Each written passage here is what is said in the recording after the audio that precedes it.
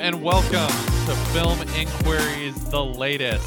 This is a podcast series tackling the latest movie news, movie trends, and movie releases. This week, we're talking about Edgar Wright's long-awaited horror thriller Last Night in Soho. But before we do that, I'm bringing on, from a dilapidated apartment in the Soho district, right above the Toucan Bar, Hunter I Howman. didn't live above the Toucan Bar. Did you even pay attention to the movie? She lived down the street from the Toucan Bar. She lived above Mrs. Collins, a sweet old lady. Rest in peace, Diana Rigg. Would you not want to live above the Toucan Bar, though? I'd like to live below the Toucan Bar because it just seems to keep going down and down.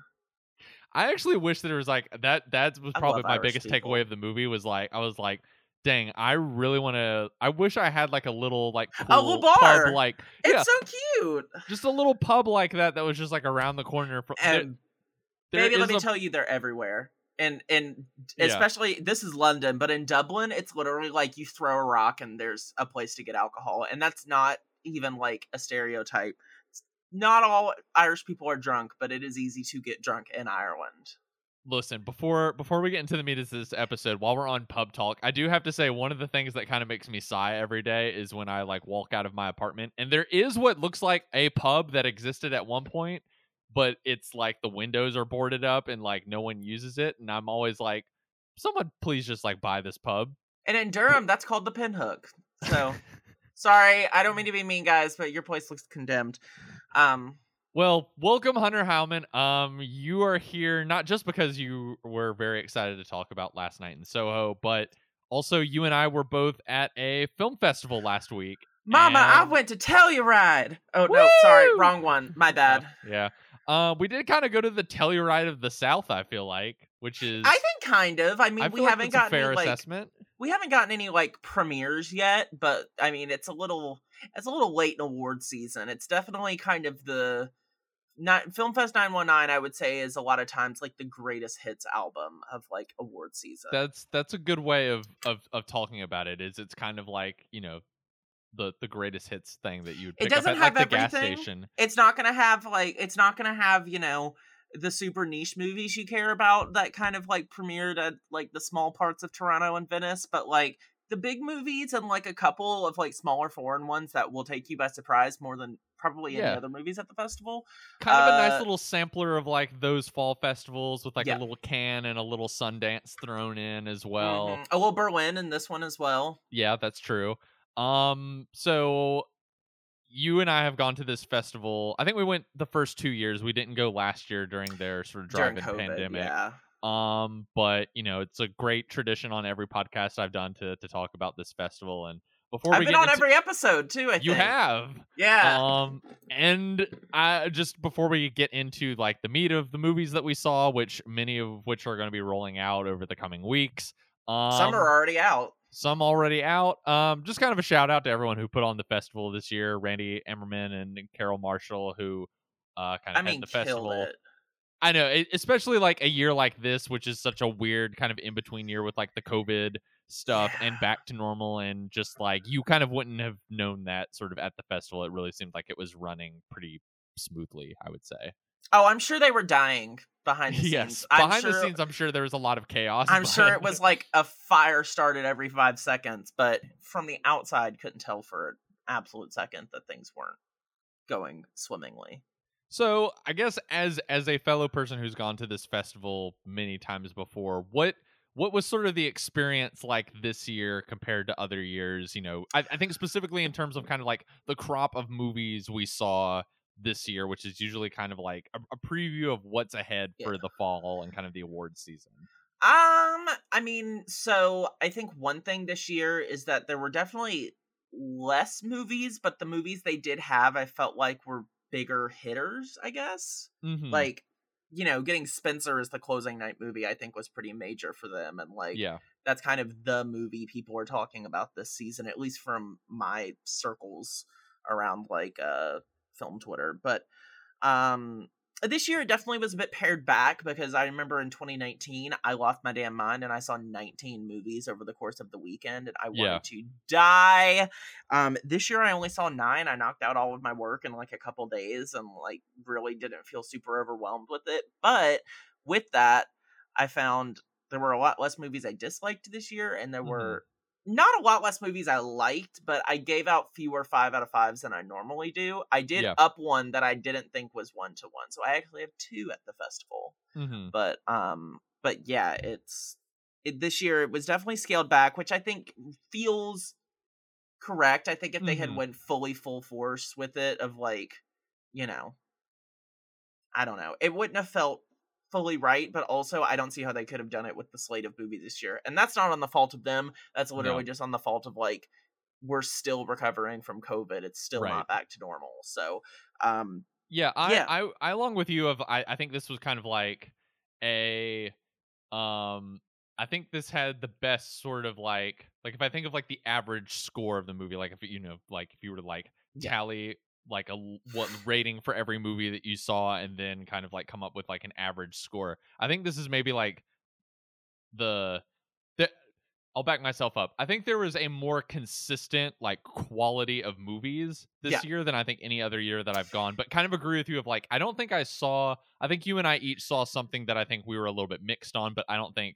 we saw anything that we were straight up like, I didn't like that. But also I agree with you if there were probably only like 2 movies that I saw in the festival that I walked out of and were like, oh my god, that's like one of my favorite things I've seen all year. And I don't think that's a bad thing, but I think there was a more consistent kind of like walking out of most movies being like that was like either solidly good to like really good, and few things that I would say like knocked my socks off, but hardly anything that I would say I walked out of and didn't like at all.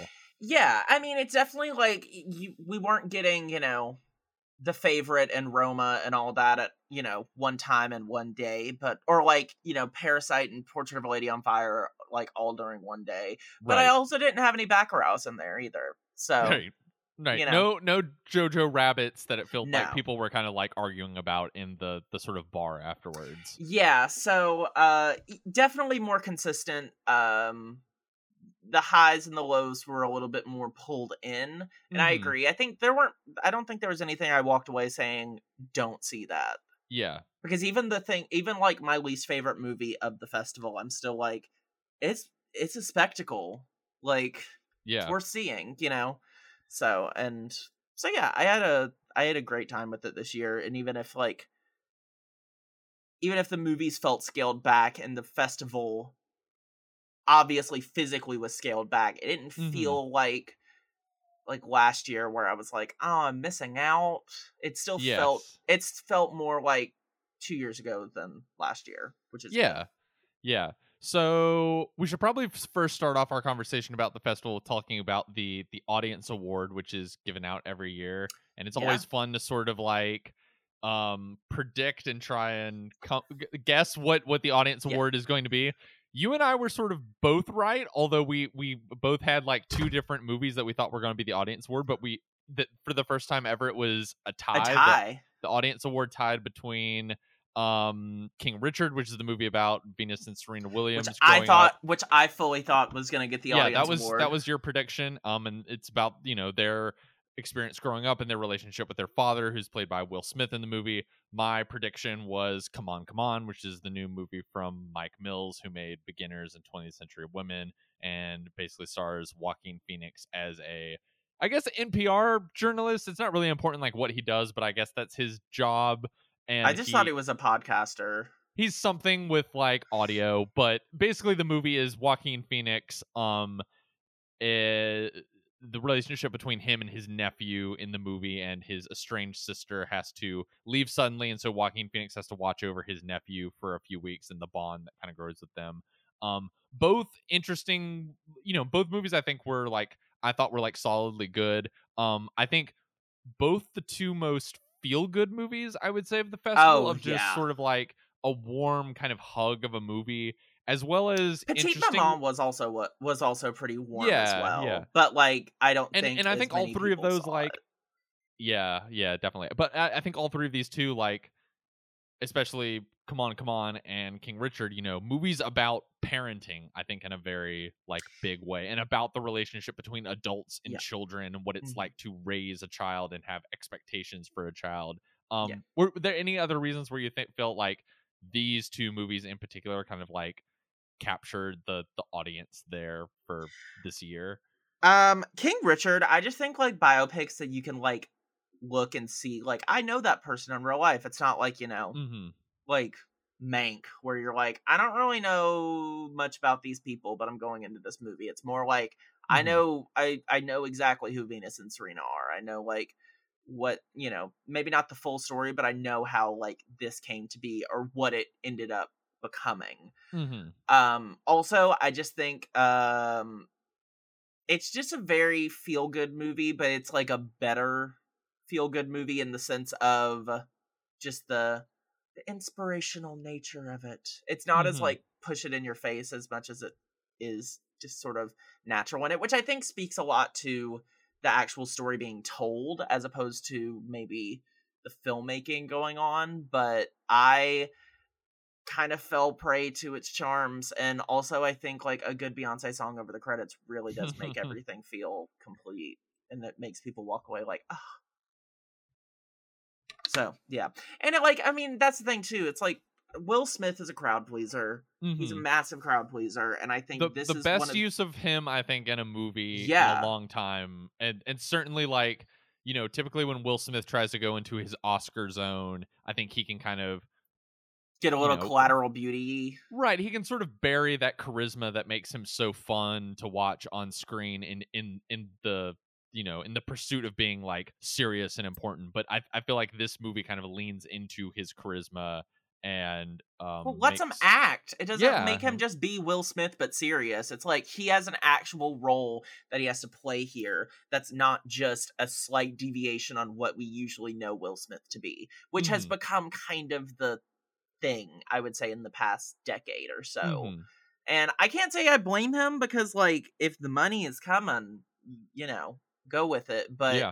it definitely, this time, felt more like a concerted effort on his part to actually tell a story right and, like, not just be the famous face at the center of it. Mm-hmm. It felt more reverential to to like the subjects, both Yeah. Richard and Venus/Serena Williams. Yeah, I'll be interested to see like what the larger public thinks of that movie when it comes Oh, out people are gonna here in a couple fucking weeks. love it. I mean, Yeah, people are gonna eat it up, and it's coming right before Thanksgiving on HBO Max. Like, yeah. I It's think it's it's it is the kind of movie that I can imagine like my family Thanksgiving sort of like sitting around yeah, and watching of like it kind of checks so many boxes yeah, for kind of like a feel good mainstream movie with a yeah. big movie star at its And center. again, like, people know Venus and Serena. They know like what they've become. They see them playing today and continuously being the best in their sport, best of almost any athletes out there. So being able to tie it to something that's going on today too, that is still incredibly relevant, is also like keeping it relatively recent, relatively fresh, to where older and younger people who, maybe don't know their full story or weren't there from the beginning, people still know going into it. I think that's a big boon to its success, or it will be. Yeah, and I think I think there will be a warm reception to Come On as well. Just a It's different, more yeah, a limited much more kind of A24 niche, audience. yeah, indie audience. But certainly the screening I saw it in, because I saw King Richard at sort of like drive-in opening, so I Yeah. didn't really get the audience reaction. But Come On, I can definitely say there were a lot of audience members I heard sort of tearing up and blowing their nose and kind of saying afterwards like what a sweet movie and stuff. So I think we'll find a different kind of audience, but for similar reasons, of is a kind of like warm bath of a movie that has like a cute kid in it and has cuddly Joaquin Phoenix, not Yeah. weird Joker Joaquin Phoenix, which I tend to like a little bit more. Same. And I would say, like, I think Come On definitely markets itself to quote the A24 audience, but I don't Hmm. think it's one of those A24 films or adjacent where you kind of that's like a mandatory thing that you have to be a part of. I don't think Right. that like just film bros are going to watch this and be like, Oh, I loved that. It's definitely Right. a lot more universal. That's kind of Mike Mills for you. I think the fact that it's produced by A24 and is shot in like 1.66 to 1 black and white, I think Mm-hmm. initially might put people off to thinking that the film is a lot more self-important and like artsy than it actually is, when in reality, Right. I think that sort of intimacy and that sort of like scaled backness with the monochrome like approach to it actually helps the film, and it Mm-hmm. doesn't feel pretentious, and I can't really imagine the film looking any different way now. Yeah. And I think there's a lot of things that from the get you can kind of look at Come On and be like, okay, like, let's all right, film Twitter, let's just get this over with. But then you see it and you're like, oh, there we go. Okay, I get it. I totally Mm-hmm. get this now. It's just about the story. It's not about like the aesthetics or like trying to impress a certain audience. Yeah. And I mean, it is a movie that sort of is trying to be both kind of this. I think it works best when it is this sort of intimate uncle and nephew story. Yeah. But it also is a movie that I think has these larger ambitions with like the interviews that the Joaquin Phoenix character is conducting with other kids and being like about the wonder of children and like what they think about the future and how maybe like children are more attuned to the truths of life than us adults are and that kind of stuff. So it is a movie that both is sort of like operating on this sweet intimate scale while also I might not think those ambitions quite work as well as the sweet intimate moments, but it Mm-hmm. is certainly a movie that I think has like ambitions to be about something even sort of Yeah. larger than like this sweet kind of uncle nephew story at its center. Yeah. The more I'm thinking about it, the more that I keep realizing there's so many other movies that were also about parents and kids at this festival. You and I both saw Mass from Sundance, which is A certainly lot. a very different kind of movie about the relationship between parents and their children. If anyone doesn't know what this is, I believe it's out in theaters now and is about the aftermath of a school shooting and these two pair or the sort of pair of parents that meet afterwards at a church to discuss all of the sort of thorny feelings that they have in their hearts and in their minds. One of the parents is one pair of the parents is the parents of the shooter. The others are the parents of one of the victims.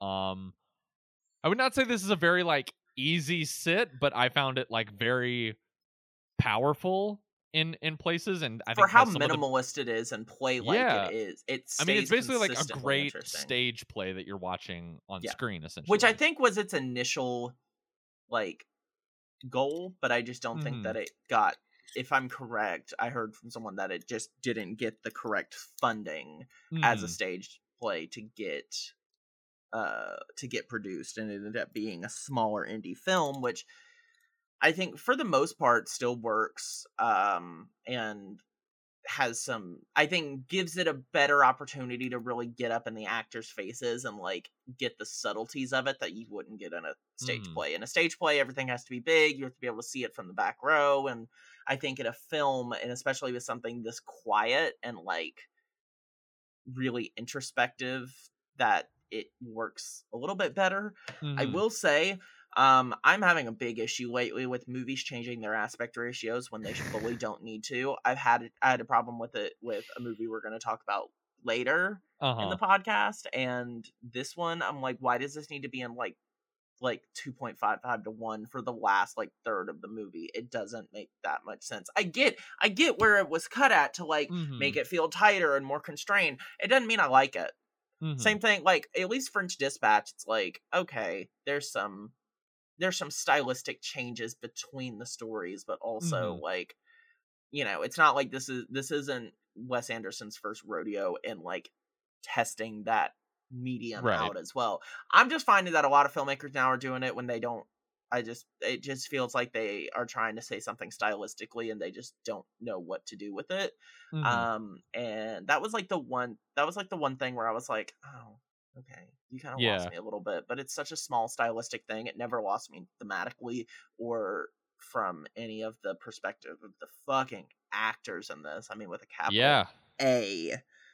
Yeah, I mean, I think I remarked to you as we were like walking out of like that it could so easily be a movie that's overwritten and overacted, but you know, I credit to like the sort of quadrangle of, did I just use a real word? Whatever. The four people at the like, you know, center of this movie. It's called a rectangle.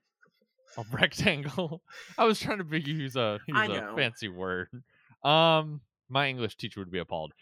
Anyway, but you know, I think it's a testament to like the, you know, the four people at the center of this movie that are able to sort of hold the tension and sort of have this kind of propulsive narrative in the movie. But they're basically just sitting around a table talking and are able to kind of hold all these complex emotions about grief and guilt and forgiveness and regret and have it feel like this really like weighty emotional thing that feels nuanced without sort of being like bombast and actors screaming and crying.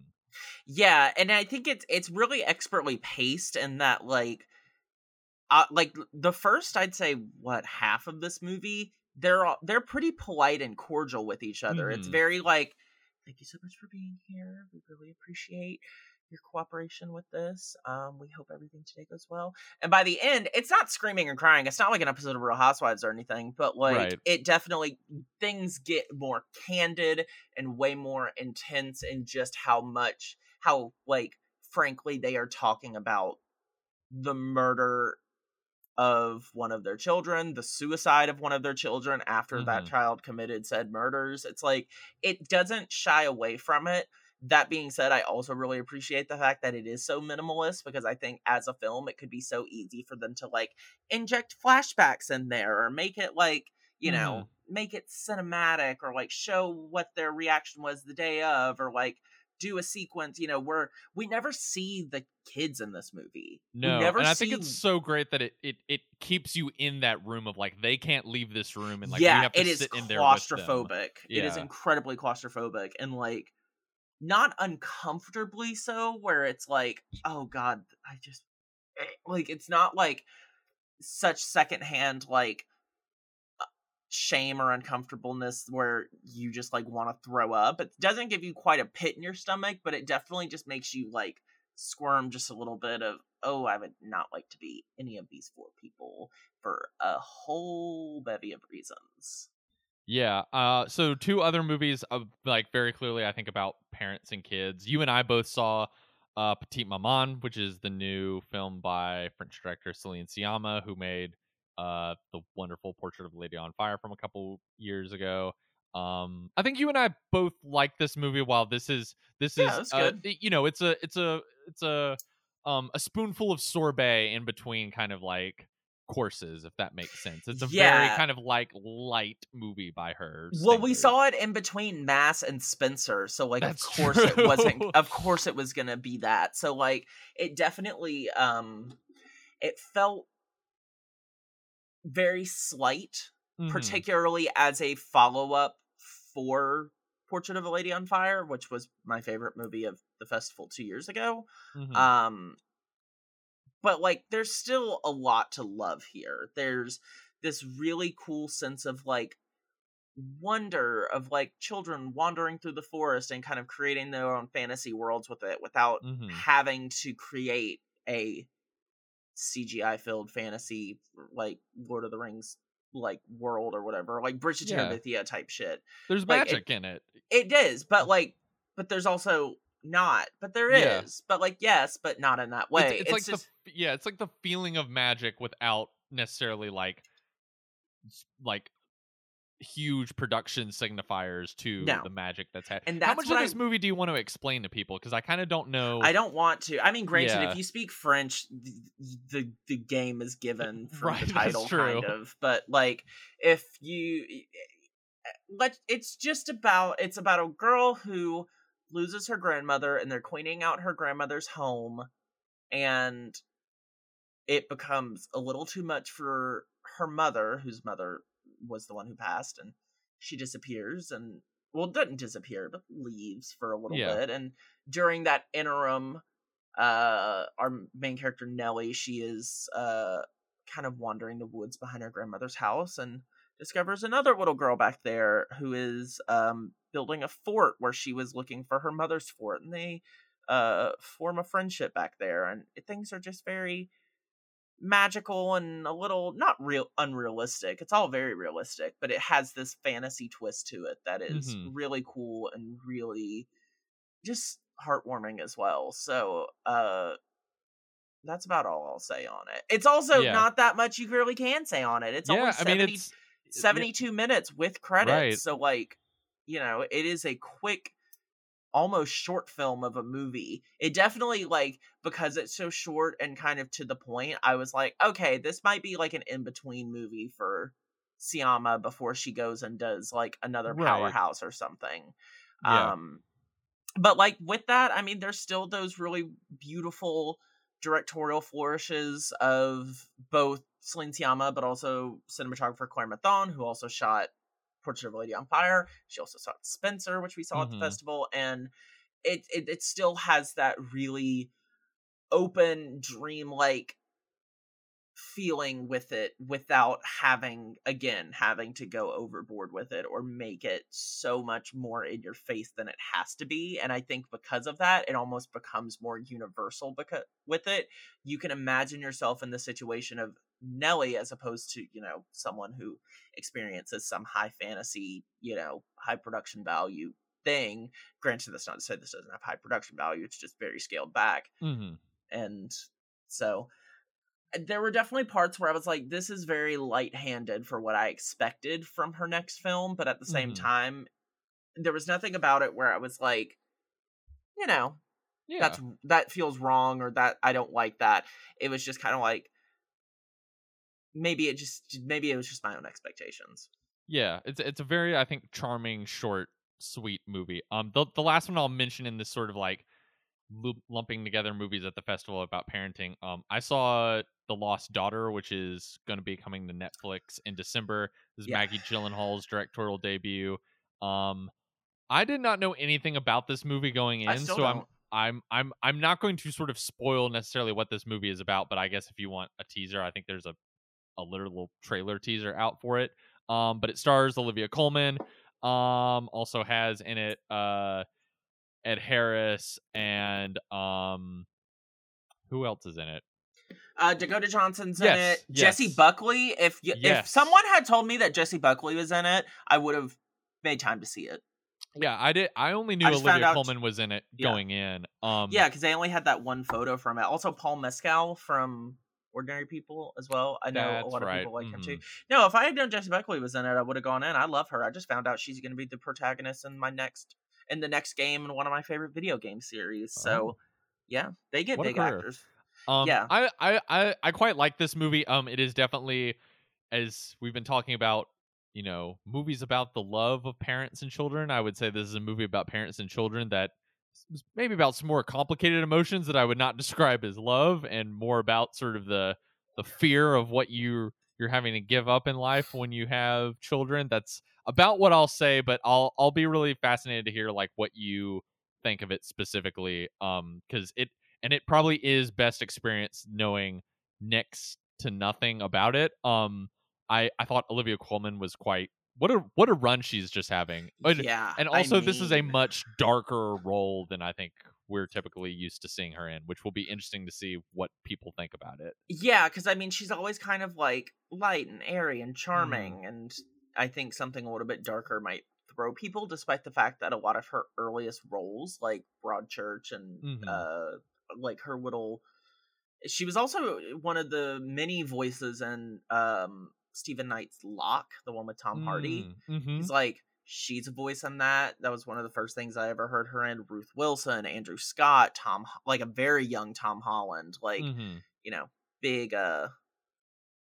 voice cast with that. But she's done dark stuff before, but she's had the run of like lighter, airier roles, even if they are within darker films, like her in obviously The Father. That's an incredible one of the scariest movies I've ever fucking seen. But like, she's very light and charming, and not as, you know, she does not provide the darkness of it. But Yeah, I enjoy her, and I also, I mean, that's just a killer cast. I really don't know why I didn't see it. Yeah. I don't know what I saw instead. I can't remember. Well, let's talk about some of the other stuff. Do we maybe want to talk about some of our favorite things that we saw? I think we each had 2 movies we saw that we Yeah. really loved. I guess we should talk about the one that we both really loved, which we kind of hinted at earlier, which is Spencer, the new movie by Pablo Larraín about Princess Diana and starring Kristen Stewart as giving just like I don't know about you, I kind of like chuckled a little bit to myself like when she first appeared, was curious what her take on Princess Diana was going to be, and then when she like fully lets it out and fully like reveals herself on screen, I just kind of chuckled a little bit of like, oh, I see where we're going. Like Yeah. she's going big and doing like every manner, which is normally not a kind of performance that I really like, but I think works for how kind of, yes, Hunter is doing like every like dramatic look and kind of like eye turn. I just think of that. I just think of the scene, the one that's on the post or the new poster, where it's like her coming out of church with the veil over her face, to the paparazzi. It's just it is big face acting and big like, and that but in something like it works. But in something like a Pablo Larraín film, which if you think like of Jackie, it's very similar of like, you get those really close up shots of Natalie Portman, who is giving a similar performance. It is a lot. It is like, this Jackie. It's like very breathy and like, oh my god, she's doing the Jackie Kennedy to end Jackie Kennedy's, and that's kind of how like Kristen Stewart's doing it here, to where it's a lot, but also it both works and is kind of genius at the same time. Right. It doesn't feel like I'm doing the kind of like deep method acting version of Diana. I am like doing the sort of like, what is the kind of like the cultural signifier of Diana, and I'm going to play up all those mannerisms. But that I think people it also will absolutely identify with, because they're seeing the Diana that they kind of want to see. But I mean, not really though. She definitely has character flaws in this. She's not played up as a saint. That being said, it's kind of easy to look like a saint when you're next to the royal family, especially in the early 90s. Right. Yeah. So, I think that the performance also works because this movie is so heightened and paranoid and like dreamlike. Yeah. Very, I mean, that really always, the way in which it's shot, I mean, like I said before, Petite Maman, Claire Mathon cinematography, it's very hazy and dreamlike, and then it's also just bolstered. I was a little upset that Mika Levy wasn't returning after Jackie, but Johnny Greenwood's score in this my god, is so good. It's almost like film noir, like it's very jazzy and like, or like assaultive in the way that some Radiohead songs can be like very assaultive in sonically to listen to. I mean, I just give him the Oscar now. Yeah, for it's really one of the best scores. I mean, I think it's going to be down to him and probably Hans Zimmer for Dune, which like we'll see where that goes. I think Academy voters might be a little bit more attuned to this, but also Hans Zimmer is like the name, and they've already snubbed Johnny Greenwood before, so but yeah, I mean, if he wins for this, it's definitely like, I'm accepting this as both your Spencer Oscar as well as your Phantom Thread one as well. Yes. But, and speaking of threads, Jacqueline Duran's costume design is a character in and of itself. Yeah. And it's like it literally is like, it is a whole thing about how she is not wearing the outfits that she needs to wear on the certain days that they set them out for her. It is genuinely an entire plot point in the film, and it's so genius because it gives them that chance to really go hard on it. Because when you think of Diana, the first thing you think of her tragic death, and you think of the looks, and she has looks in this, and it's all, I mean, granted, it takes place over the course of 48 hours, so there can't be that much, but and yet really, there is. Yeah, they give a good smattering of Diana in this, and it's just, everything is so lush about it. It's just like sumptuous and just like a really rich dessert of a movie, where it's like, it's pretty brief and to the point, but like, ooh, in that moment it's so good. Yeah, and I'm definitely not the first person to make this comparison I'm about to make. I think the first time I saw it was, I think it was Sean Fennessy at The Ringer tweeted something similar to this. But the movie, I have to say, I think there's going to be a lot of anticipation for this. It seemed our audience like really liked it, but I think there's a lot of anticipation, and I'm just going to warn people: it's not The Crown. It's something much more abstract. It is so much. It's so much. That's what people need to realize, is that it is so much more like Jackie than The Crown, right? And that it takes those like those cinematic liberties of like there are whole like hallucination sequences in this movie of her like thinking of doing awful things because she is so pushed to the edge by these fucking people who are like uplifted in society so high, despite the fact they're all just assholes. Yeah. And I mean, the example I was going to tie in is like the movie I couldn't stop thinking of the entire time watching this was The Shining. Like, I think that would be like a fun double feature because they are both movies trapped in a house. Yeah, trapped inside this giant mansion. The way the camera moves throughout the mansion or palace, and you know, people The Shining, who are trying to kill her. Right.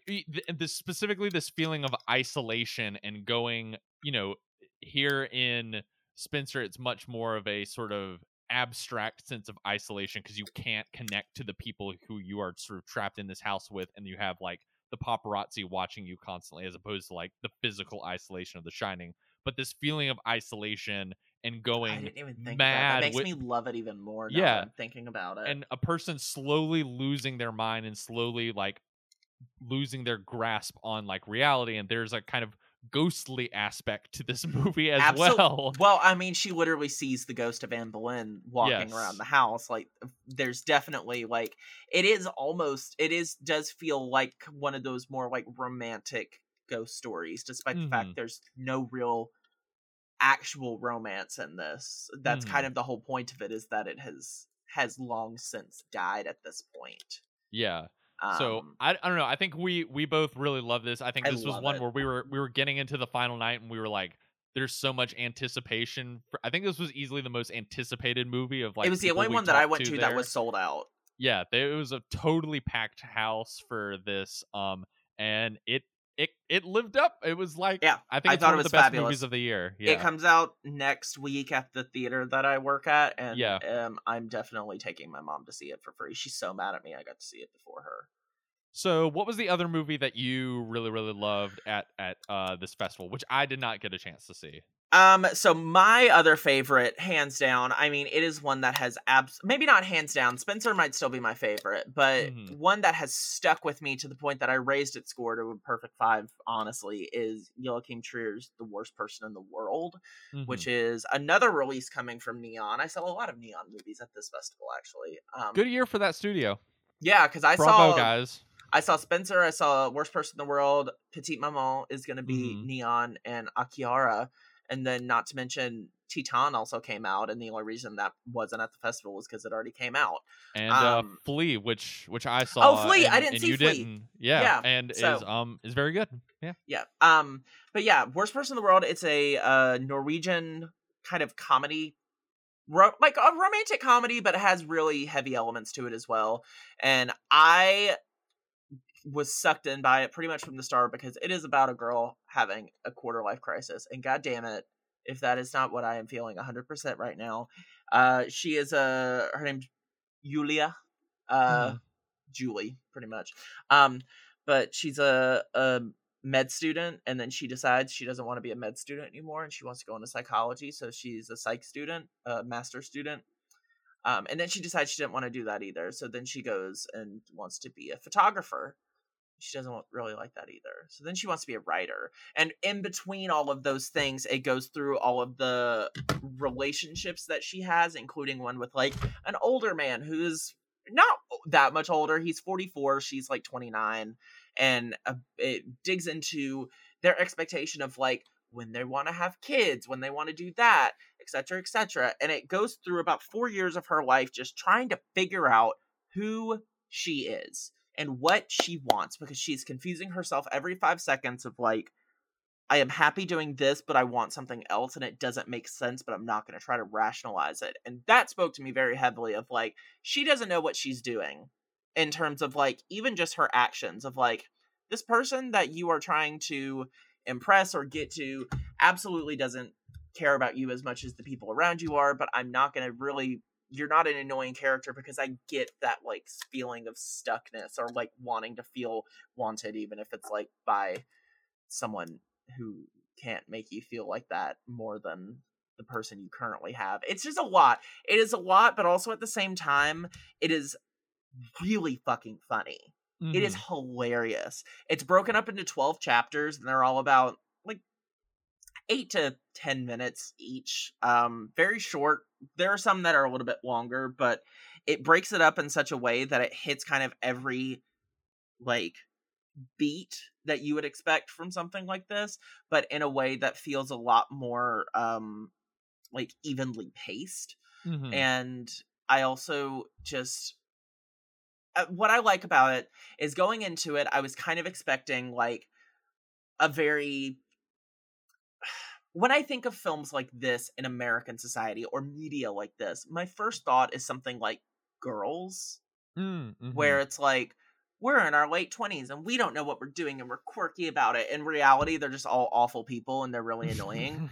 Uh-huh. This, I was fearing that going in. I was like, oh no, she's about to be an annoying character. She's about to like, look how awful I am. I'm just the worst person in the world. But it's not that. It's absolutely not that. The title is in reference more so to just like how her conflicting feelings or conflicting actions and feelings about her life simply make her feel shitty, as opposed to her actually being a really shitty character. I loved it. I loved all of it. Even like it kept a really good pace. It never felt like it fully ran out of steam. When it started to feel like that a little bit, it came right back and introduced something new. It kept things really fresh and interesting. And I just felt really emotionally attached to this movie in a way that I don't think many movies about people this age group, particularly in Western, or like maybe not Western, American or English language culture, can really get that well without going overboard. It's really evenly measured, and that is just, it kind of blew me away because I wasn't expecting any of that. Well, I'm definitely really excited to see it. So good. I don't know when it's coming out. They haven't dated it. They haven't dated that. They haven't dated Akiara. They haven't dated Petite Maman. They have like Neon's dragging their ass on this, and like it's literally November. So my other favorite of the festival, which I think you were a bit more mixed on, was Red Rocket, which is the new movie from Sean Baker, who made The Florida Project and Tangerine. You and I briefly got a chance to talk with Chris Burgoat, who co-wrote the movie with him. Lovely. Yeah, very sweet man. Very funny in the sense that like I think we knew that this movie had gotten some walkouts at Telluride, and he's very hyper aware and is so proud. He wears it on his sleeve. Right. Was very, very, I think, polite and a little bit like, we were like, we're excited to see the movie, and he's like, oh, that's sweet, like it's okay if you guys like don't like it, and like I know it's a bit much for some people, and like da da da da. And we, I think we're a bit like, yeah, it's okay. I'm sure it'll be fine. Like we're 25, trust me. You're older, but I'm a little older, but sorry, still. But it's like, listen, we're all like millennial / Gen Z here. Like we can take it, and like it definitely like it was a lot, but it wasn't so much so that I was like shocked and appalled and offended. Yes. There was a little part that I was a little uncomfortable with, but like that's I can certainly see. This is a movie I'm sure will, when it is out in the world, will probably shock and appall some people.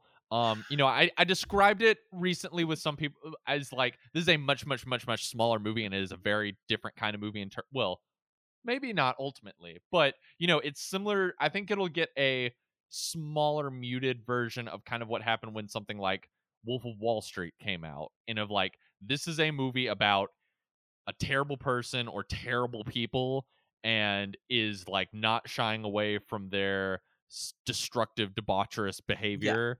And it is I think hilarious dark comedy, but it is also like really, really like towing the line of like how uncomfortable and how shocking it is willing to be. I mean, the story of Red Rocket basically It stars former MTV DJ and star of the Scary Movie series, Simon Rex. And what I like about you, also, let's not forget, art imitates life in this movie as well. Yes. I'm not going to go any further than that because I don't know. I tried bringing it up, but it's fine. Simon Rex basically playing a washed up porn star who returns back to his hometown in Texas and Texas City, Texas. And essentially is like trying to get his life back on track, but is a blatant narcissist who basically both literally and metaphorically fucks over everyone in the town for his own gain. And I just thought this was like a hilarious dark comedy on just like American narcissism. And this is a movie I'm excited to talk more about with people when they get to see it, because like I think as people kind of try to talk with the about in the Q&A afterwards, there's a political angle that I think you could take with this movie.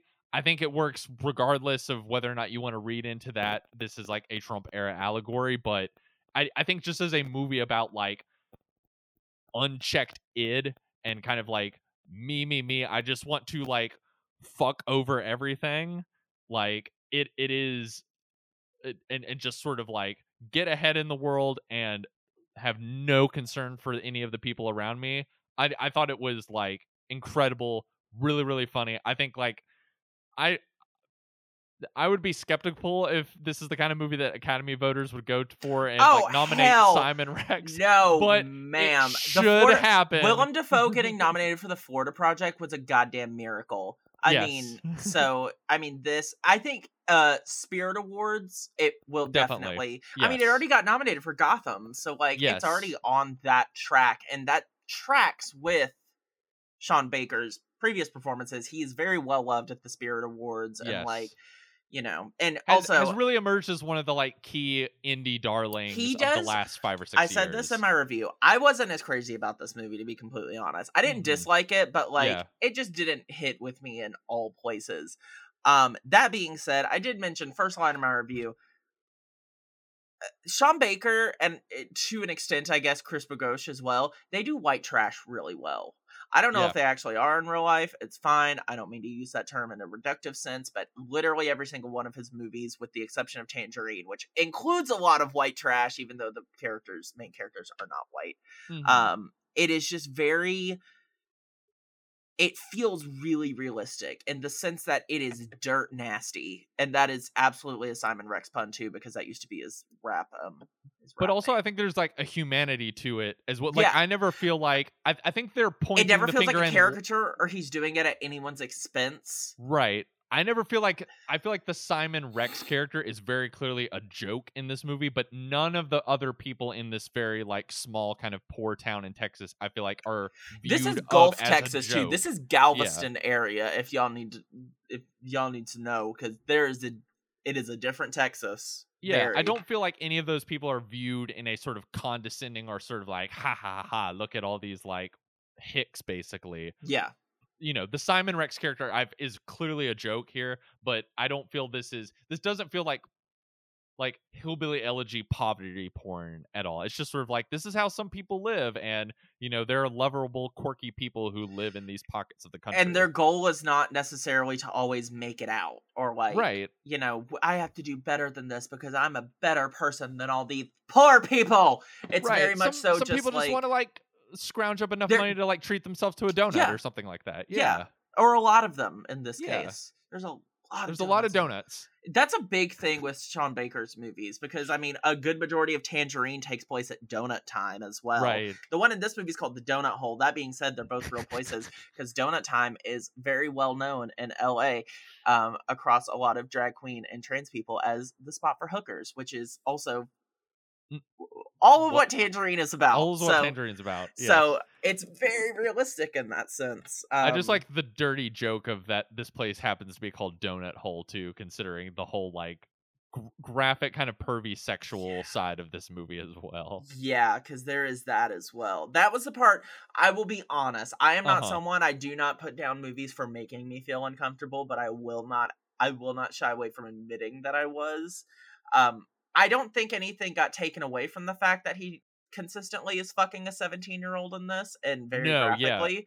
There is a clear major subplot of this movie that is about him sort of coaxing an underage girl to sort of take her away to be a porn star, and it is shocking, and it is like I will admit, like, it is very uncomfortable to watch, but I think the parts of it that play for comedy, I think, are played in a way that is not sort of like, does not take this situation in a lighthearted way, if that makes any sense. I think the movie understands this is a clearly, like, very morally wrong, uncomfortable thing that he's doing, but also knows how to play a joke out of it of like that is against him, if that makes sense. Yeah, but I found the third act, even though it got crazy, I found the film to drag. I think there is a great like 95-minute movie in this. Mm-hmm. And that is not something that Sean Baker is unfamiliar with. Tangerine's 88 minutes long, and it's my favorite one of his movies. It's fabulous. I think it's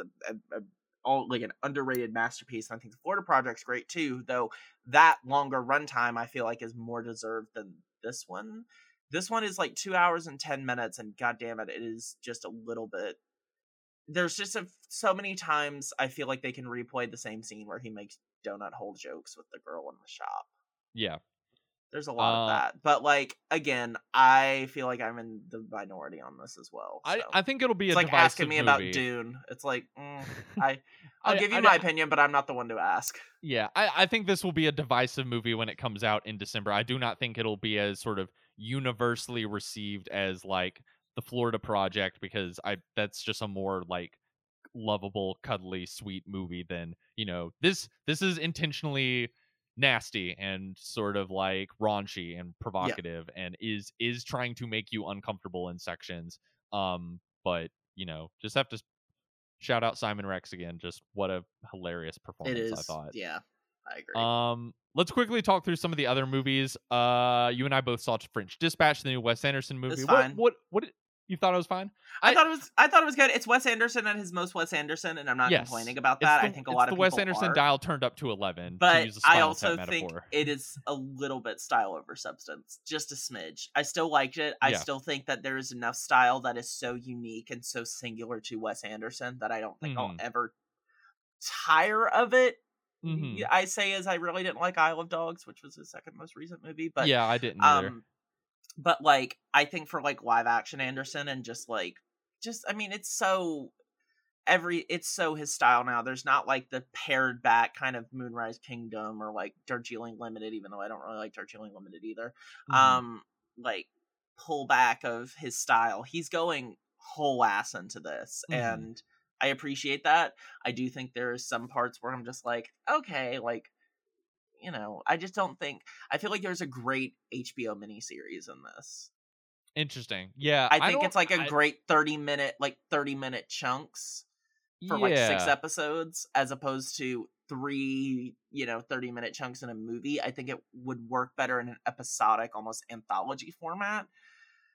And I think, I don't know, there was just something about it. I was like, this could have been a great launching point for, like, kind of merging the world of, like, film and TV, but we're still here. And that's fine. But I both wanted a little bit, just a little bit more from it, but also at the same time, I will never turn down anything that's just pure Wes Anderson, because it's just lovely. Even if you can, like, tune out of some of the, like, tonal or pacing consistencies in it, it's like, it's still just a joy to watch. Yeah, I would maybe curiously disagree with the miniseries thing, if only because I think this movie is moving so fast. This movie kind of is like the Wes Anderson equivalent of, like, throwing spaghetti at the wall. Like, it both feels as sort of, like, tightly controlled and sort of, like, precisely composed as all of his movies do, but also it feels like his most kind of, like, flying by the seat of his pants. And I sort of understand, like, I agree with everything you say, while also, like, maybe had a little bit more fun in the sense of, like, kind of enjoying him just going buck wild, and of just, like, I never said I didn't enjoy that. No. I just mean, like I'm fine with kind of, like, this movie maybe having less substance and just being like a constant barrage of like him wanting to play around with stuff of like I at least kind of got a little bit, the enjoyment I got out of it was like he's just trying to have fun and like letting his freak fly and just sort of do whatever flourish he wants. And I weirdly don't think it would necessarily work as a miniseries, of only because I think if you take these like little segments of the movie out of each other, then I think they feel even more trite and sort of like empty. But it gave me, not that it's like a substantive movie, but I think it worked more when it's just sort of like before you're like finished with one, it's already moving on to the next thing, of like it's so like breakneck in its pace, and it's just him being like but then what about this thing, and then oh wait, this thing, and like we're gonna change the aspect ratio, wait, black and white, and kind of enjoying that kind of like grab bag speed of it. So I don't know, I don't think it's like one of his best movies. It's certainly not like on the level of like a Royal Tenenbaums or a Grand Budapest Hotel, but I think it's like a solid like in the middle of like I had fun just as like a wacky style experience from him. Yeah, it definitely, I mean, it's a shit ton of style, and like it would be hard for this movie not to be style over substance. Like even if it had a ton of substance, that's a lot that it has to cover. So that's not used as an insult. It's just used as a casual observation of a lot of Wes Anderson stuff, in that it can be both substantial, but also, you know, the style, I think, is always the more important element of Wes Anderson's work. Yes. It's just it's nice when they can just match up, though. Right. So what were some other things you saw? I know I saw like quite a few movies that I think will probably be in the like international competition this year at the Oscars. I saw A Hero, which is the new Asghar Farhadi movie. You know, pretty standard for what you would think of his movies. I mean, just another like really well made, well acted kind of moral drama about everyday people who find themselves in incredibly stressful situations. Hand of God, which is the new film from Paulo Sorrentino. I really liked it. I think Netflix is releasing it in the next month. Yeah. Or 2 months. I'll be honest, I kind of regret seeing Red Rocket over this movie, over that one. Yeah, I changed my ticket at the last second because I was like, Chris Bogosh is here, also everyone who I've like waited 2 years to see is going to this, and also like I don't know, there's just a part of me, I'm like, I kind of wish I'd seen it on the big screen, but also I'm glad I saw Red Rocket as well. But right, you know, the Hand of God is definitely one you'll want to see on a big screen if you can, like if the theater you work at plays it somehow. We don't do much foreign stuff. I wish we did. I keep trying to tell them, but they also don't make money, and unfortunately we are a business at the end of the day. R.I.P. But no, I mean this is him you know, doing essentially kind of his Roma. It's about like him growing up as a teenager in the 1980s, and about what happened to his family one summer, the summer that soccer player Diego Maradona came to Napoli. That's where the sort of title comes from. I don't really want to say too much more, but you know, it's if you're familiar with Sorrentino's other work, whether it be the Young Pope or the Great Beauty, like it is him doing the like. This maybe has a little bit more of like an emotional through line than some. I was gonna say, it always seemed a little bit more like grounded than some of his other work, because he can get fucking crazy sometimes. Did you ever see Youth? I didn't, but I can say this is definitely Paul Dano dresses up as Hitler in that.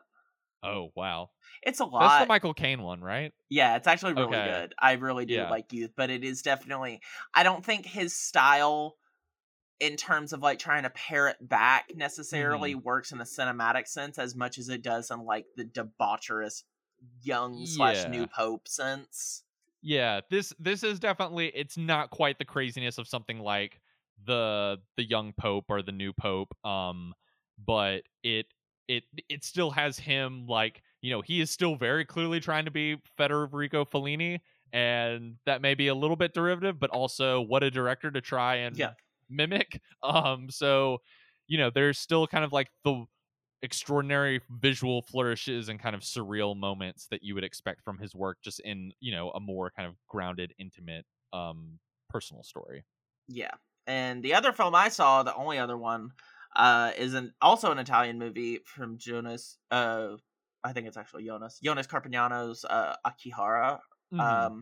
And that was good. I wasn't blown away by it. It was definitely it was another movie that I thought was way too long. Mm-hmm. It is absolutely the definition of a slow burn, but it's kind of a cool deconstruction of the mafia movie as well, because it's like a big mafia. I don't think he's a boss, but like a regional leader has to go into hiding, and it affects his family after they all discover that he's been working with the mafia this entire time, which I feel like was pretty obvious from the start, but they're all shocked by it. And it's the emotional toll that it takes on the family, but most importantly, the middle child, Chiara, who is really trying to find answers about what happened to her father, whether or not he's still alive, and where he's being hidden, and what the fucking deal is, because no one's telling her anything, because, people don't talk. But she's shaking up trouble by asking questions, and it is a slow burn, but when it gets good, it's very good. And Swami Rotolo, who is the main actress in it, she plays Chiara. She acts with a lot of her own family in the film. Like, her family is played by a lot of members of her family in the film, and she's just fucking tremendous in it. Her performance is so good. I don't know when Neon's releasing it, but I had a good time with it, but there were definitely parts where I was like, we could have cut this entire segment out. It's just it's a little long. Again, a great 95-minute movie in here. But yeah, it's very, very gritty. It takes place near Naples in Calabria, but a little bit away from there. It's a much smaller story and just gritty. It's shot on 35 and 16 mil, so it's like it comes across very quickly of the type of film this is trying to be. And for the most part, I think it succeeds. I just think there's just some major pacing issues that could be scaled back a little bit. Yeah. Well, that we'll kind of wrap it up with talking about Film Fest 9109, but just again, like a big shout out to everyone who put on that festival. And I think you and I both saw some interesting stuff that I think people can kind of check out in the coming months. And yeah, I enjoyed everything I saw. It's just some more than others. Yeah. Shall we fly over the Soho to London? We have very different opinions, I think. They're not very different. Yeah, but I don't know. We'll see. I don't think this will be an interesting conversation. So we're going to talk about Last Night in Soho, which is the long-awaited horror thriller from Edgar Wright. Was delayed by the pandemic. Now it has finally arrived in perfect timing for Halloween weekend, I think. Also because Dune took its initial release date and they got scared and pushed it back a week. I think for the best.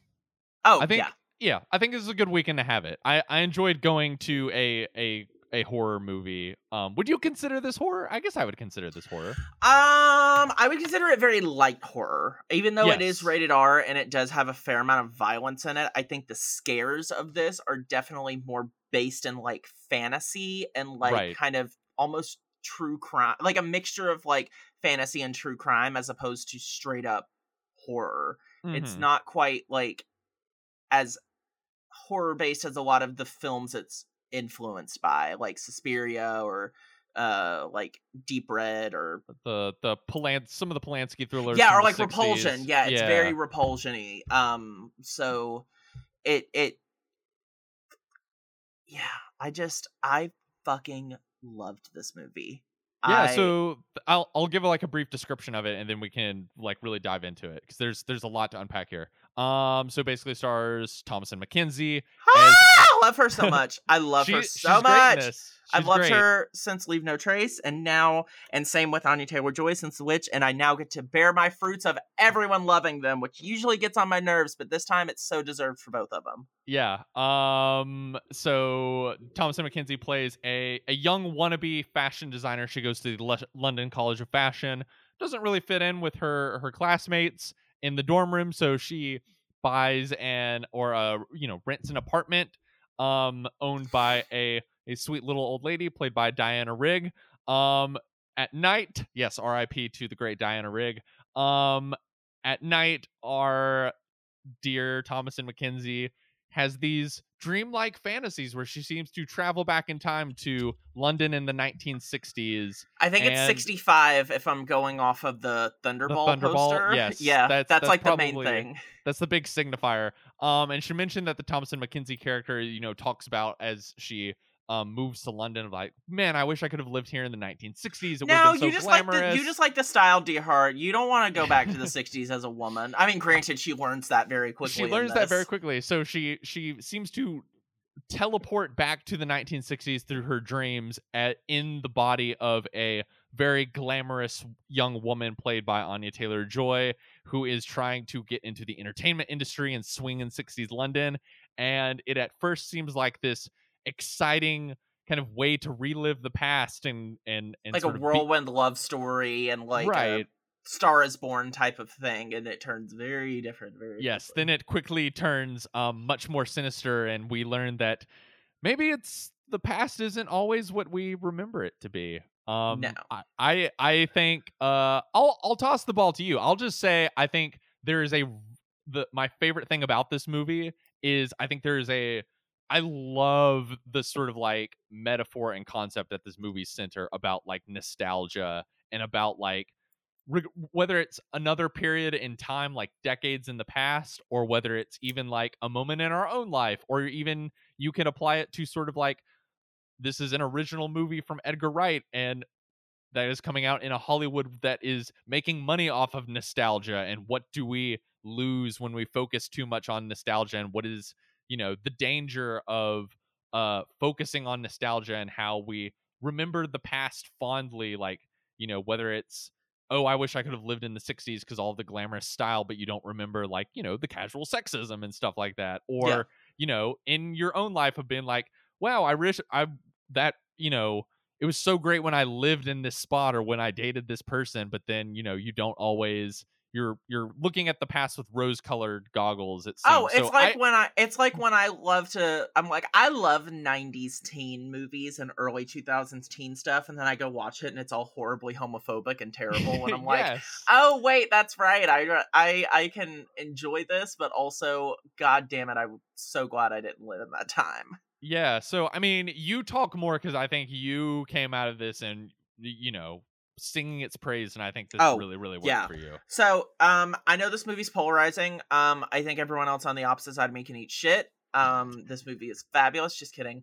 You can tell I'm having a tough time right now because I'm getting defensive about my film opinions. That being said, it's okay. Ghost Man's coming to pat you on the back. I just loved this. I think it is such a wonderful exercise in style, but also I find that there is a lot to be said here about the actual story as well. It's not an empty story line by any stretch of the imagination. If anything, this is kind of a kitchen sink movie a little bit.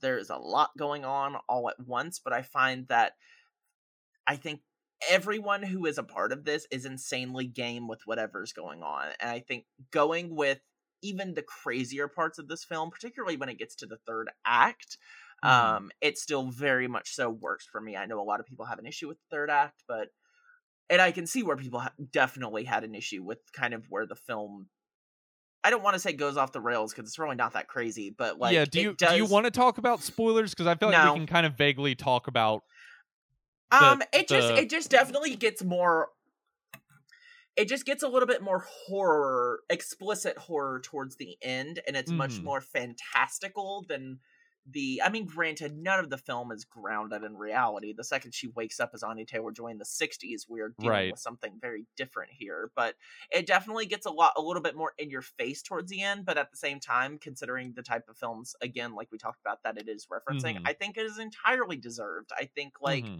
I think what he's trying to balance with like 60s mod, but also Italian giallo, but also like, again, that kind of quiet female focused story of like a psyche breaking apart, like Rosemary's Baby or Repulsion.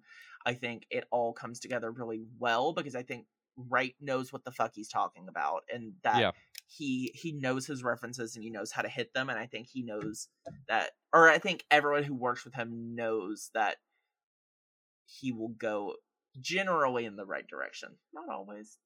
Are you an Edgar Wright fan? I'm a fan, but I'm not a stan. I like his stuff. I thought Baby Driver was overrated. Okay. But what's your favorite one? I mean, if you can choose. I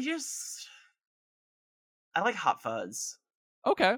Yeah, I mean, I was gonna say Shaun of the Dead because it's like the original, it's the baseline. It's the one that kind of like was his big kind of like on the scene movie. Yeah. I think Hot Fuzz is his funniest. Mm-hmm. That being said, honestly, I think Last Night in Soho is probably my favorite movie he's made, though. Okay, I would probably say so. Yeah, it's a neck and neck for me between Shaun of the Dead and Scott Pilgrim are probably like my two favorites. I've never seen Scott Pilgrim. Oh. I know. Shut up. It's like that's not a mark of shame. I was just gonna make a joke about like a very one of the like when people older than us talk about like I was there like when the like Blade Runner or Big Lebowski was like just its weird cult thing. Yeah. And then I saw it grew. Like that's kind of my experience to Scott Pilgrim was like this weird movie that flopped that just like only my high school friends and I were into, and I was like, I guess no one else likes this, but then now is like pretty well beloved, and looking back on it now, it's like, yeah, not surprising at all that a bunch of like skinny white suburban kids that were really into indie rock were like obsessed with this movie. Yeah, and I wasn't really ever that person either, so I don't know how much I would love it. That being said, I am a massive Mary Elizabeth Winstead stan, and this was not one of her first films because I love some of her older stuff, like when she was just kind of like a scream queen, but this was really one of her first ones where it was like she got a big role that wasn't like directly just a genre film. And I hate saying just a genre film because that sounds condescending, but you know who you're talking to here. That's also a movie that's got such a like stacked cast of people, and like half of them were just on the cusp of being really famous. Yeah. Like Chris Evans and I mean Brie Larson having like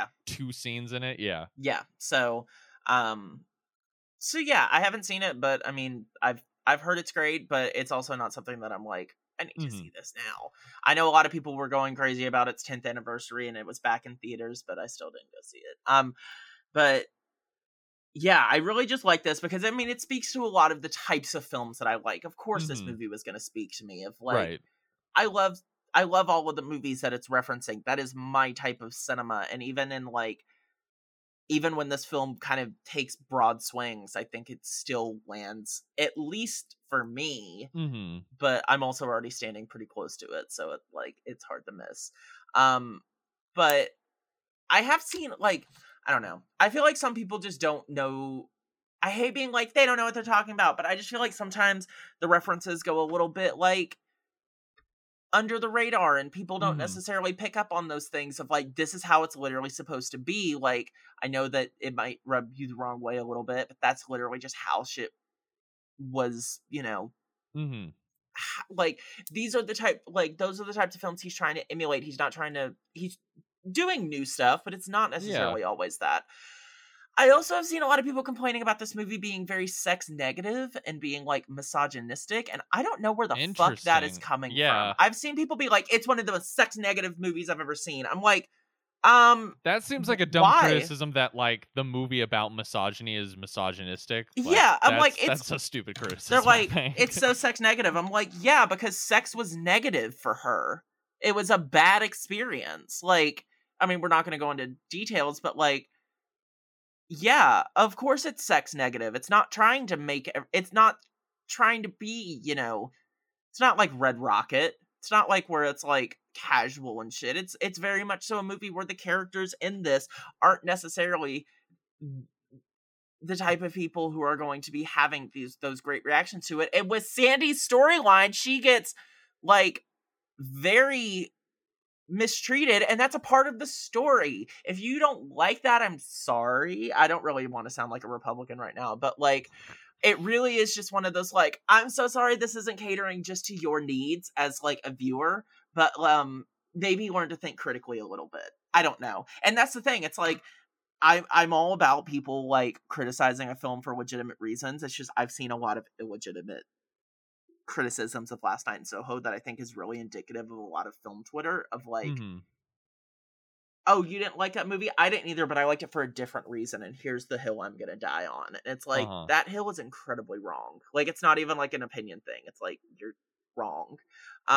But yeah, I definitely see where some people can think that it is like, again, it is kitchen sink. It is throwing spaghetti at the wall, and some people's walls are a little bit more spaghetti resistant, I find. And mine sticks really well with this particularly, and I just loved it. I think it is very much so a type of film made directly for me, though, so maybe I'm not the type of person to ask about it. This is, as I was watching it, I was like, this is almost like someone just sort of like plucked random things of Hunter's personality and just like threw them into a blender. I love it so much. It's just, I wish that God, I need to go see this movie again. It made me feel happy, and like that I haven't had a movie like really make me like, ugh, like just not even knock me over. And like, it's not the best movie I've seen this year. I saw 2 of the best movies I've seen this year at Film Fest 919, but there was just something, again, it just spoke to my spirit of like, when I think of like the type of movies I would hang posters up in my room for. It's like, it's very similar to a lot of what's going on in this film. And also, I've also been a massive proponent of Thomas and Mackenzie and Anya Taylor-Joy for such a long time, and seeing them get something, particularly Thomas and Mackenzie getting something so meaty where she gets to really, I think it's one of the first films where she really gets to show off like the talent that I got to see in Leave No Trace, that a lot of people haven't seen. It really shows she can carry a movie on her own, pretty much. And like, and that's the thing. It's like Anya Taylor-Joy is a big part of this movie. It's not her movie though. It's Thomas and Mackenzie's movie. I just think obviously like Anya's the marketable one. She's the Queen's Gambit. She's, all of these different things. And, obviously she has like the big musical numbers in this too, which are really well done. But I've been singing Downtown like it's no one's fucking business for the past 5 days. But yeah, I mean, other than that, like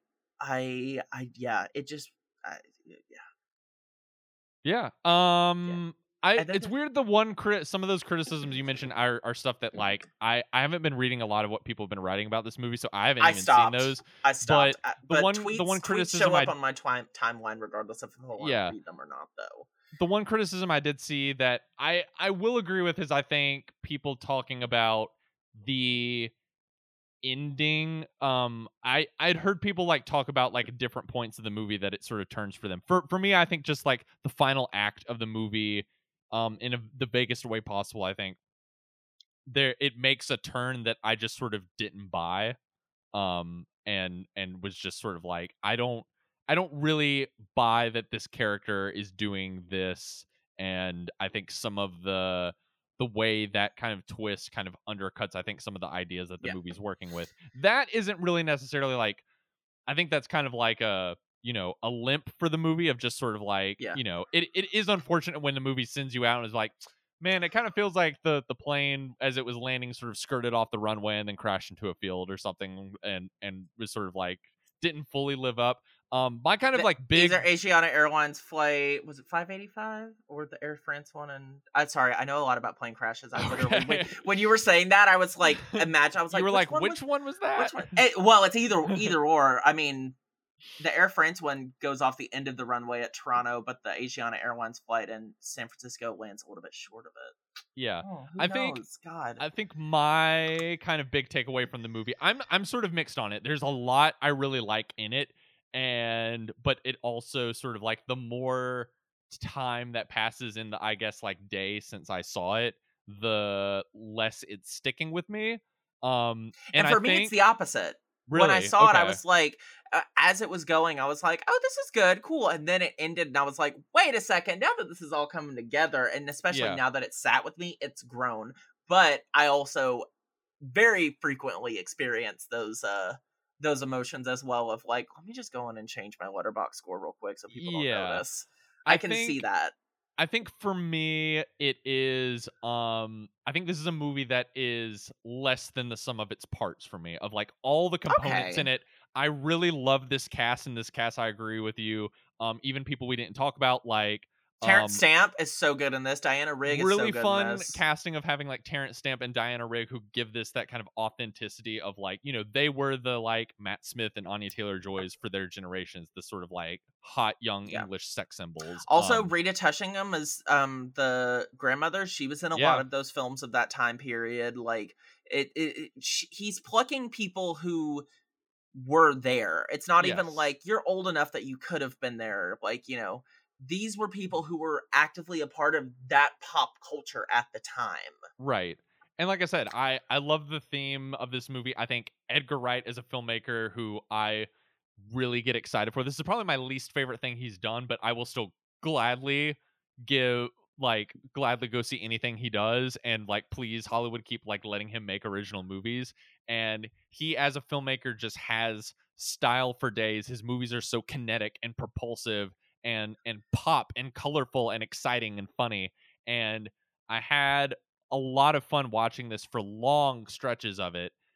But I think what's making it sort of stick a little bit less as time goes on is he is cribbing from all of these kind of like very hysterical thrillers like the Giallo stuff you mentioned or the Roman Polanski thrillers. But I think, and I wonder if Edgar Wright could make a movie like those. And I was sort of expecting like, you know, he's such a whiz-bang director in terms of his style and the way he's moving the camera around and doing these insert shots and these sort of like very pop aggressive soundtracks. And I think he could do a very like assaultive movie, but maybe not. Because I think the more I think about this movie and I think about Wright's work, he's not a provocateur. He's an entertainer. And that's not necessarily a criticism, but I think there is an aspect of wanting this movie feels like it's holding back a little bit, and I almost wish these movies that he's cribbing from, which really will send you out into the world after like your ears ringing and kind of like shaking. And I don't really feel like he wants to do that because he's much more of an entertainer. You know, he wants to give you a little bit of the cream and sugar in your coffee. You know, the way this movie ends with the last scene, which that's all I'll say, but you know, you've seen it, so you know, I feel like is a way to give you a little bit of like a warm hug at the end of like it's gonna be okay. It was definitely a little bit of like this last scene, is it necessary? Not really. Did it make me go, work, bitch? Yes.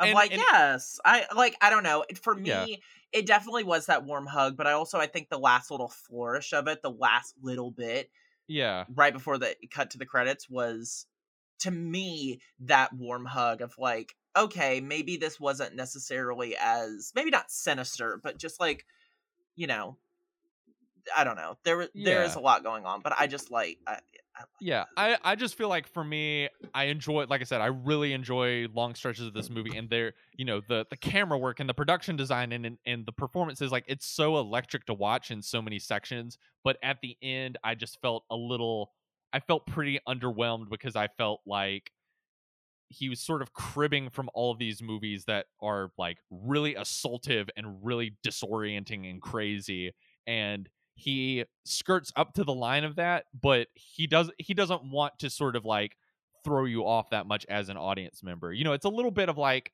you talked about Baby Driver, and I haven't seen that movie really since the theaters, so like I don't know what I think of it now. Yeah, it's aged just wonderfully. Yeah, just great. Unique, sort of unfortunate casting choices in that movie. Yeah. But I do remember like when that came out, sort of the one kind of complaint I had against it was sort of you know, even before some of the controversy Ansel Elgort has found himself in, you know, there's something about Ansel Elgort. Well, my complaint being even at the time about Ansel Elgort of like there's something about his cuddliness that I felt like, as entertaining and like incredibly stylish as that movie was, wanting a little bit more steeliness in that he was sort of like making a movie inspired by these sort of steely, stylish crime movies like The Driver, but the sort of like warm, cuddly aspect of it, sort of it felt like you're doing the more kind of lovable, approachable version of this. And that's sort of how I feel about this movie, is feeling like he's trying to make a Polanski thriller, he's trying to make a Giallo thriller, but one that is maybe not going to be as kind of like assaultive and as sort of provocative to you as an audience member as some of those movies he's cribbing from. And that made it feel a little less to me. And so, like I say, that's why I'm kind of a little mixed on it, of like, I think it's fun for long stretches. There's a lot of it that I was wowed by, but I just sort of left pretty underwhelmed and feel like it didn't quite, I feel like he is not kind of his sort of tendency and what makes him really great is a pop, very like Edgar Wright is like a pop song, like a really like fun, infectious energy. Do you know who the fuck you're talking to? Like, yeah, of course. Maybe doesn't fully work for a movie that I want to sort of like terrify and unsettle me, if that makes sense. Hunter's giving me a death glare. I'm not giving you a death glare. I'm not. Leave me alone. Say cribbing one more time. Yeah. I'll leave it at that. Okay. Yeah. I would encourage people to check it out, though. Yeah. Oh, yeah. I mean, it's definitely like if you are a proponent of original cinema, even if you don't like it, I still think you need to go see it just to show that like we still want movies like this. Yes, like, and I hope it does wind up in the awards conversation for like the cinematography and costume design is also great. Yeah, I mean, the production design. It stands no fucking chance against like Spencer or anything like that. But like, it'd be nice to see it in there. Yeah. I think, like you said, I think it is a little too pop art to be a major player. I don't think it was ever a major player. Right, but there's like tricks he's doing with like the camera and with mirrors and stuff that I was just sort of like wanted to stand up in moments and be like, bravo, sir. Well, just like that's just mastery of like understanding how to move the camera and how to block and stuff like that. Yeah. You wanna start off on a final segment we like to call Rantlers? Yeah, so I saw Antlers also, which was a movie I was really excited about. Another movie that got fucked by the pandemic. It was supposed to come out, I think it was supposed to come out like last January-ish, but then it got delayed for like movie reasons. And then it was supposed to come out in April, and then that got really screwed over because it got pushed back to like I think July, and then it was just ripped off of the Disney schedule. Released by Searchlight Pictures, so it is a Disney movie, despite the fact it being a pretty nasty horror film. Mm-hmm. It's produced by Guillermo del Toro, directed by Scott Cooper, who I think is a good director in making kind of gritty. He's kind of like a hyper masculinized version of like, I don't know, like a Deborah Granick type almost, but like if we're going off of Leave No Trace and Thomasin McKenzie. But like it's very good Americana director.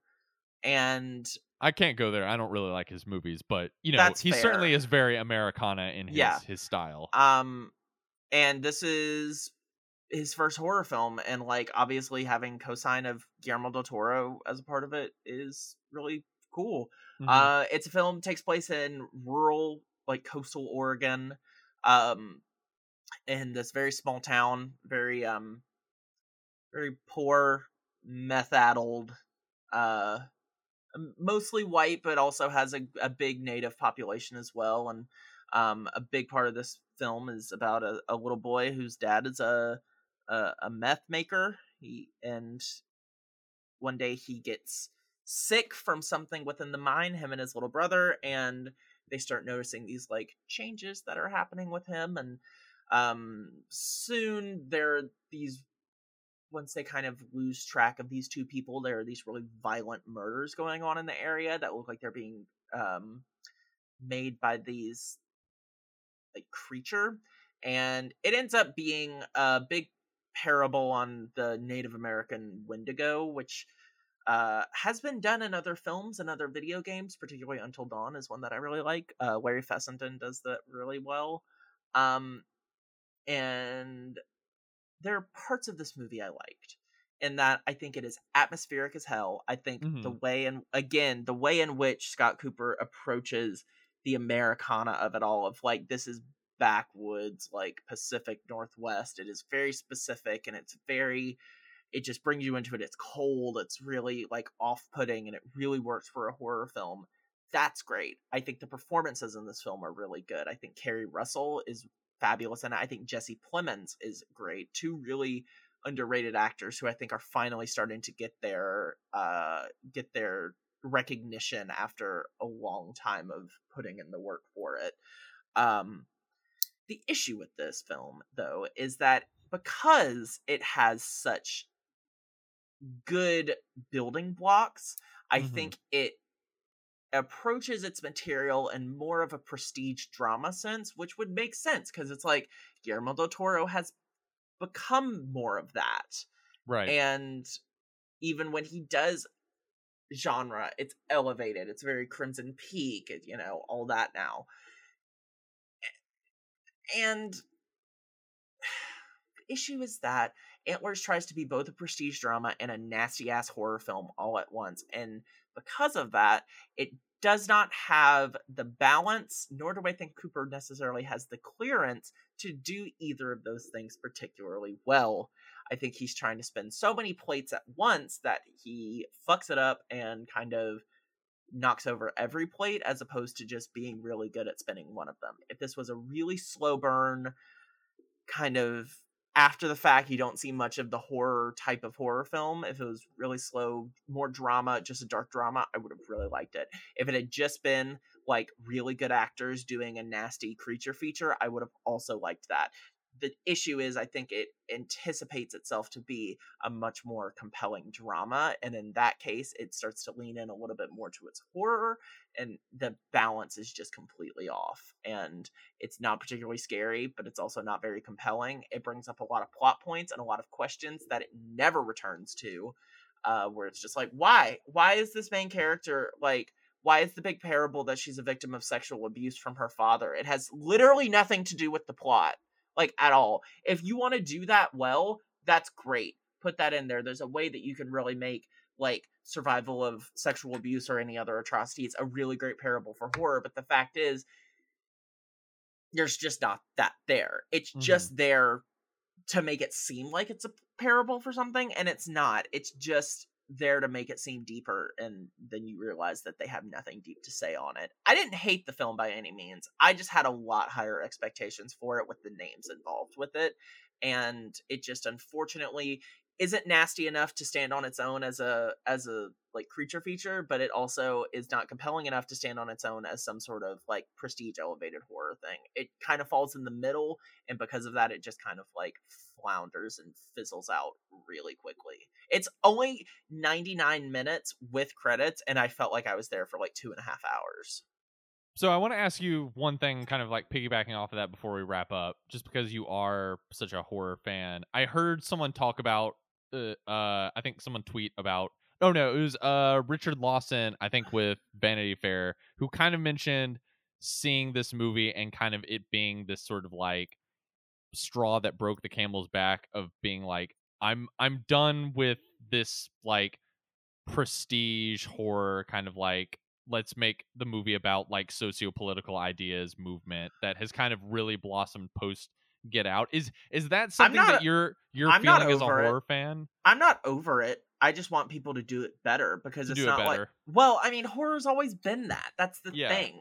It's that it's always been a parable for something, usually. Rarely is a movie just scary for the sake of being scary, but I think now a lot of prestige filmmakers are coming in and they're like, I can do this, and they realize it's much easier for a horror filmmaker to do prestige horror than it is for a prestige director to come in and try their hand at a new genre, which has completely different conventions than the type of films that you're normally used to making. That's great if you have the clearance and you have the ability to balance that. You know, like, I think Edgar Wright did well with Last Night in Soho, and that sense of like, he's made comedies, he's made dramas, he's made action films, but Cooper doesn't have that, really. I always kind of liked his work, and I thought it would lend well to this, but unfortunately, the horror doesn't land, and because it tries to focus a little bit more on that, it just feels not well staged or executed. Yeah, and so